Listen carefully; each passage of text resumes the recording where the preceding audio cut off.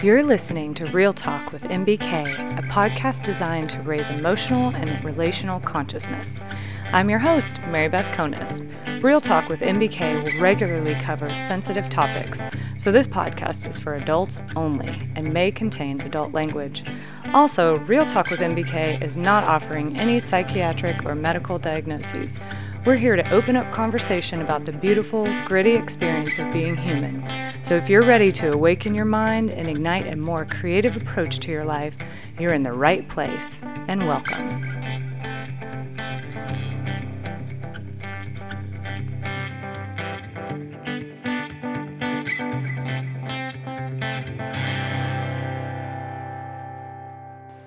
Welcome back, my friends. Okay, in the spirit of emotional intelligence talk, today I want to discuss the power of storytelling. And this isn't necessarily, the Brené Brown, she's a storyteller, an incredible storyteller. This is more the stories we tell ourselves in our heads and how powerful they are, and how they're actually dictating our entire life story. So, this is something I just recently became aware of in the realm of life, just over the last couple years. I have always described myself as someone who has a wild mind. I'm very creative and imaginative and have that artsy side. I can never remember if that's left or right brain, which is probably right in line with being whatever type of brain that is. And that's such a beautiful, wonderful thing about my personality and the way my mind works, but something that has been absolutely devastating at times is the stories that I have created. And what happens is we get a little bit of information when we first meet somebody or start a new job or get in a new environment, like whatever it is, we get a little bit of data, right? And I like to tell people, it's like when you get in a new relationship or you meet somebody for the first time, they are a blank page. Your relationship with them is a blank page. And I caution people, don't jump the gun and start filling out that page all by yourself before you get information and facts actually from them. And this isn't just like data on like, oh, this is where I was born and I grew up here and I went to college here and I was married and then I was divorced or whatever. This is like facts about who they are, their character, how they respond in stressful situations, how they react to disappointment or heartache and things like that. And so that just is something that they are going to have to put on that page and not you necessarily. But we like to fill in all the gaps before we maybe have even seen it play out. And that is the essence of storytelling, that filling in of the gaps between the actual facts and responses that we have from these people, or even it can be just like a situation or a workspace. We can think in our heads, oh, it's going to be like this, or it could be like this, or whatever. All of those what ifs, all of those I hopes, things like that, that can all play a part in the story we create in our heads. So I'm still learning more about this and observing myself in this area because I love storytelling, right? Like in its most generic form. I love creating stories. I mean, I'm a writer and it's what I do. However, I think I have a theory brewing that these stories that I create in my head are actually pretty negatively affecting my life.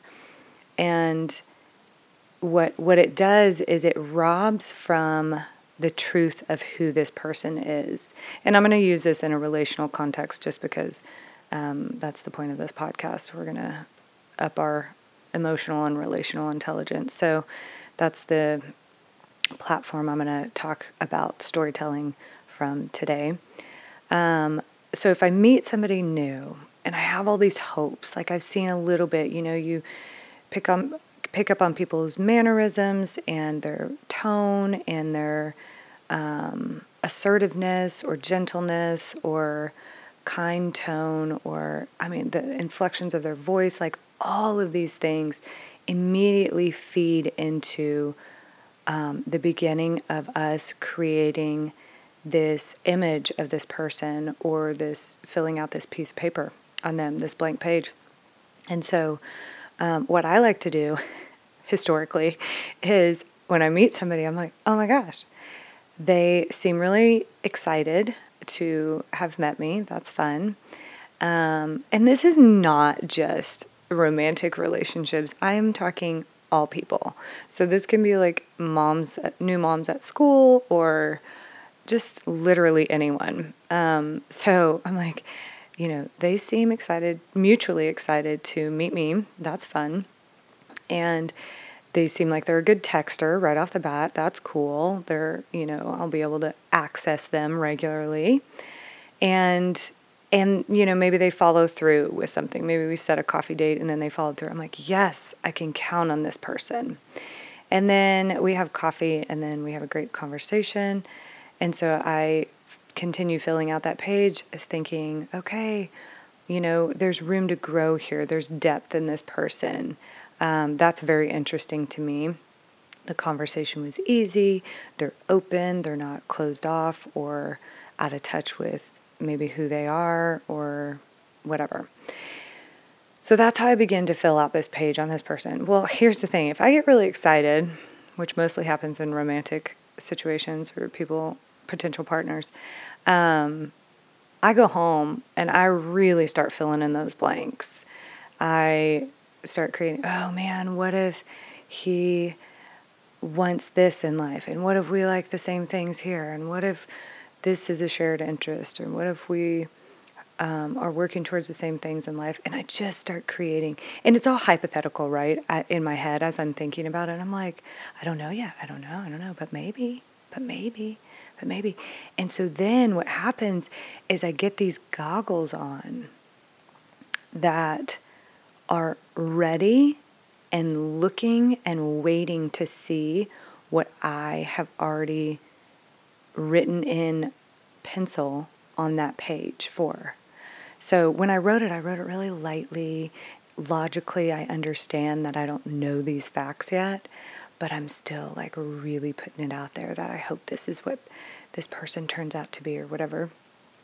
And so I look for that person to fill in that story that I've already begun in my head. And that right there is freaking dangerous. It seems so innocent, doesn't it? When I say that, it's all like, oh, she's just dreamy and like hopeful, right? Yeah, I am, sure. But what that does is it closes off this authentic avenue that this person has to me, this space between us that they can enter into just as they are. They don't get to do that if I've already penciled in who I hope that they are. So it's become this pivotal daily observation for me in my life that I am like, oh, where's the story there? Oh, what's the story? So even with my friends and stuff, sometimes I'll have to send them a text and I'm like, hey, heads up, you didn't text me back like all afternoon, and it was kind of important that I needed to know that. So the story that's running in my head right now, and Brene Brown does talk about this, which I love. She talks about just kind of stopping and saying, letting that person in on the story you got going in your head of, I didn't know, is there something I did that offended you? Did I make you mad? Did I miss something there, or were you just busy? And, most of the time they come back, oh, I'm so sorry, I was just busy, whatever. But a few times they've come back with, the other day it actually frustrated me that you did this or that or said this or that. And so it kind of made it more difficult for me to just chit chat with you this afternoon. And so I just I didn't. I kind of needed a little bit of space. And so either way, in healthy relational dynamics, approaching someone about the story that you've got going in your head is going to either squash the story immediately, and they'll bring the truth and you'll be like, wow, that was nothing like the story I had in my head, and you'll immediately shut it down and move on. Or they will, it will open up a real conversation that needs to happen so you can kind of clear the air and clear that space between you and move forward in your friendship, or in your relationship. So either way, super important to be aware of your own stories, because stories go right along with feelings. They are not factual necessarily. They are data and information on you. So these, just like feelings, anger is not bad. It's not negative in and of itself. Clean anger leads you to a root belief that needs attention in you. And every emotion is that way: sadness, grief, pain, disappointment, disgust, excitement, joy. All of those things are leading you somewhere, and they're telling you more information about yourself. And it's the same thing with the stories you create in your head. So they're extremely informative. And it's getting easier and easier for me to recognize the stories as soon as they start. It's just fascinating to me that they're just nonstop. It's almost constant. And what I do now is, when I feel that trigger or that initial rejection or kind of blow to the ego, or just something like that stirring in my gut or punch in my face or whatever it is, whatever the feeling is at first, I get curious about that and I dig a little deeper. As the story is kind of going on, I'm like, okay, I am creating a story there. All I know is that she didn't text me back like she normally does. She's normally right on top of it. We have a good text banter. And this time, it took her 4.5 hours to get back to me, and that feels very uncomfortable to me. So then I'm like, why is that uncomfortable? And what am I needing from her? What sort of validation or what question am I asking her covertly and unconsciously by sending this text and not getting a response immediately, and then getting my feelings hurt or whatever it is? So there's a lot to get curious about there when we start those stories, and they're usually connected to a feeling, and those two things can really guide you into the deeper belief, and that's where that self-awareness and that introspection and just spending that time to kind of dig in and get to know yourself a little more becomes extremely helpful. And that is where growth happens. And it's so simple if we're aware. So it all begins with that awareness and just observing. Oh, look at me, I'm doing that. I'm starting that story. I based that man's entire character off of one interaction. I'm like, that's probably not an accurate perception of him or whatever. And so then I back off of that story, and I'm like, okay, I'm just going to let him show up and be who he is, and form my picture of him and belief about him from what he shows me, instead of the one interaction that I had. Because I'm sure you're all thinking about your own stories and relational dynamics at this point, which is great, but you might be putting it together that if ever you have said, he's just not who I thought he was, or she just isn't the person I thought she was, that is like a neon flashing light that you created a story about that person and they didn't live into it.